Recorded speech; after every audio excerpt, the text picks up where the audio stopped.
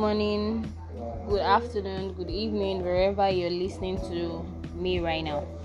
I welcome you to Relationship Talks and Interpersonal Growth with Idowu Limota. What we simply want to talk about today is interpersonal skills in a workplace, the importance of it, and how we can easily improve our interpersonal skills at our workplace. Interpersonal simply means our way of interacting with people, how we treat people, how we talk to people, how we listen to what they say, and the kind of responses we give them, how we react to things that are happening in our workplace. That is what interpersonal is just trying to talk about, connecting it to a working environment. For an employer who wants to employ someone, there are some basic things you need to look at while employing someone at your workplace. First of all, you look at their behaviors, aside what they have, be it degree, be it whatever skills they have. The basic thing you have to look out for as an employer while employing someone, you need to look out for their behavior, you need to look out for their attitude, you need to look out for how they can manage each situation. When we talk about attitude, we are talking about how they feel about something, what they think about people, what they think about clients, how they react to a client, how they feel about their co-worker in the workplace. Then when we talk about an employee's behavior, we are simply directing it to how they react to things that happen in the working environment. We are talking about how they handle situation. We are talking about how they handle clients. We are talking about how they handle their day-to-day activities at the workplace. That is what we are talking about when it comes to behavior aspects about your employee. Your employee's behavior matters a lot in your company because it will take your company to a long way. Because having an employee who has a very bad behavior, cannot manage a client's anger, cannot inhale the things a customer or anybody who is bringing something to the table of the company, what they say to them, how they react to them, how they yell at them, they can't just take it. That will drain the company because it will affect the growth of the business. So whenever you're employing, you need to look out for behavior, you need to look out for attitude. Even though at the interviews section, you will know, you will understand with their body reaction, with the way they talk, with the way they give sign, with the way they give responses to what you ask. And there's some trickish question you ask your employee at the time of interviewing them. There's a way they give response to things that tells you if their behavior will be welcome in your workplace or not. Some can equally pretend at it like they're fine with everything, they're good with everything, they're okay with whatever is happening. As a result of they are really hungry for the job. Aside behavior of your employee towards your clients, we move to the behavior of your employee to their co-workers, to people they are working with. Some people are working they are working in a particular work environment and they don't work in unity, which simply means everybody wants to be good at what they are doing. They want to be better than the other party. They don't want to add up to what the person have. They don't want to be a problem solver. They don't want to find solutions to things that are happening. They just want to be the best out there. They just want to give out the best out there, and that will not help the company's growth. This will drastically affect the company. So the best thing for every employee is to have good communication with their co-employees. That will make their work to be very easy. That will make the company to grow very better. Because when there is not good communication in a working environment, there will be problem. there will be issues. When they are to do things, they won't do it they won't do it together. They will have to do it single-handedly, and which can drain the company down. So the best thing for you to look out in your employees is to look out their ways of communication, how they behave, their attitude. How can they manage a client who feels whatever they say is the right thing? How can they manage that client? So that tells you that whenever you're looking out for someone, for an employee, whenever you're looking for an employee, you need to be careful. You need to be constant with their ways of communication, their behavior, and their attention as well. And you need to be very conscious if they are really a problem solver, or they are just there for the resources they are there to collect, or they are just there for what they want to earn. Because some people are basically just there for what they want to earn. They are not there for the growth of the business. Because if they are there for the growth of the business, they will do things that will help the business grow further. When they do things that help the business grow further, then there will be much fund driving into the company space. That is communication. We just talk about communication, attitude, behavior. That is what we just talk about. Aside that, we need to look out for public speaking. Like, can the person really address people? Can he address a large number of people? Can he accommodate them? Can he or she accommodate a large number of people? Like, address them if there's something going on, how you can easily address your clients, how you can give them the best words to cool off their stress. We need to look out for someone who is vocal, for someone who has confidence in them, for someone who can easily face the audience out there.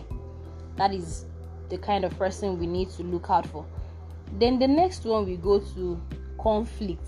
When we talk about conflict, how can your colleague, how can your employee manage conflict within their co-workers? How can they manage it? How can they manage it? Then that comes, how can they manage it?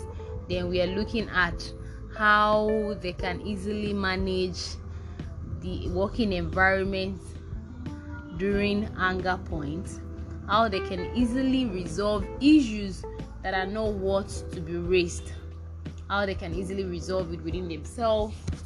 That is why they said an argument is never resolved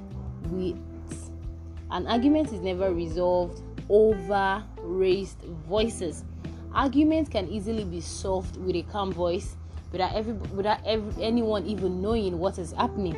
Can your so-called employee really manage situations like this? These are the things we need to look out for in our workplace. That is why I'm relating it to interpersonal skills and workplace, how you can improve, how you can find a way to make your employee work in a very welcoming condition. It's that after that, we basically talk about care, respect, how patient, how kind your employee is. Are they patient enough? Are they kind enough? Are they well respected? Are they respectful? Do they know how to care for other people? Then we move to how employee can easily understand their co-workers' behaviors, identification of their thoughts, how they feel, how you can easily manage your other co-worker, even as a manager or even as a co-worker. We need to work hand in hand for the progress of the business. Because when there is conflict in a workplace, work tends to slow down, because you will not have access to the people that would give you solution to the problem you are solving at that current moment. That is where tolerance comes in. We need to learn to tolerate ourselves in each of our workplace, because the more we can tolerate and accommodate ourselves, the business is ready to progress. But the more we don't accommodate ourselves, we don't tolerate ourselves, there will be a barricade to how far the business can move further. So for an employer, all the things you actually need to look out for in your employee, you need to look out for their behavior, their attitude, how they can easily manage a client, as well as the employer themselves have to be very faithful to the employee by not breaching agreement as it was initially stated at the time of employment. So because there are times that some employers, they breach out their agreement with their employee as a result of there was not something written down in regards to that agreement. Employers to also learn how to be truthful to their employee, how to be sincere with them, how to be open-minded to them, how to treat them like they should treat their personal relative, if not fully treating them like a personal relations, like a personal relation, but at least treat them like they are human as well. You don't have to breach your agreement with them. You have to follow all protocols. You have to follow all policy laid down as at the time of employment. You don't have to, because the resources this person is bringing for you, you feel you need to just cut off the person at any time, because you feel the person has invested more in your workplace, and you feel with that little effort the person has put into your workplace, you can easily drive on. The bitter truth is, if you drive on with that person, you'll be going very fine, you'll be going very good. But there will be a particular time that things won't go on well like you feel it should go on well, as a result of the employee you have cheated in the past, as a result of you breaching your agreement with your employee. So employers too, to try and treat their employee as human. Don't breach any agreements. Follow all agreements, follow all protocols, follow all things you said as at the time of employment. Don't be overrated with the appraiser your workers are bringing to the company, because I'll call it over appraiser at times, because when an employer feels this person have done much, this person have input so much in the company that we don't really need this person for too long, since the person has already used his or herself as an entry. That is the quote I actually created. I said you cannot always satisfy people all the time. You don't have to make yourself the entry. You have to use the door yourself, rather. Because you using the door simply means when you do things that makes you happy, when you do things that bring good resources, good tidings to your table, then you feel happy. Because there's some input at times you input into our workplace that later affect us, because we have made ourselves an entrance and they see us as an entrance. We don't have access to our life. We don't have access to so many things. That is some things that happen in some workplace. There's some working environment that all your effort put towards it, your energy, can just be trashed down at any time. So it's better for you to use the door yourself. Use the door yourself in the sense that it is not that you won't have an input in that company. You also have an input in that company. Then you don't lose your own identity in the progress of carrying the company to the desired picture, because everybody wants to be in the better picture. So you need to do things to satisfy yourself as well as satisfy your company's goals.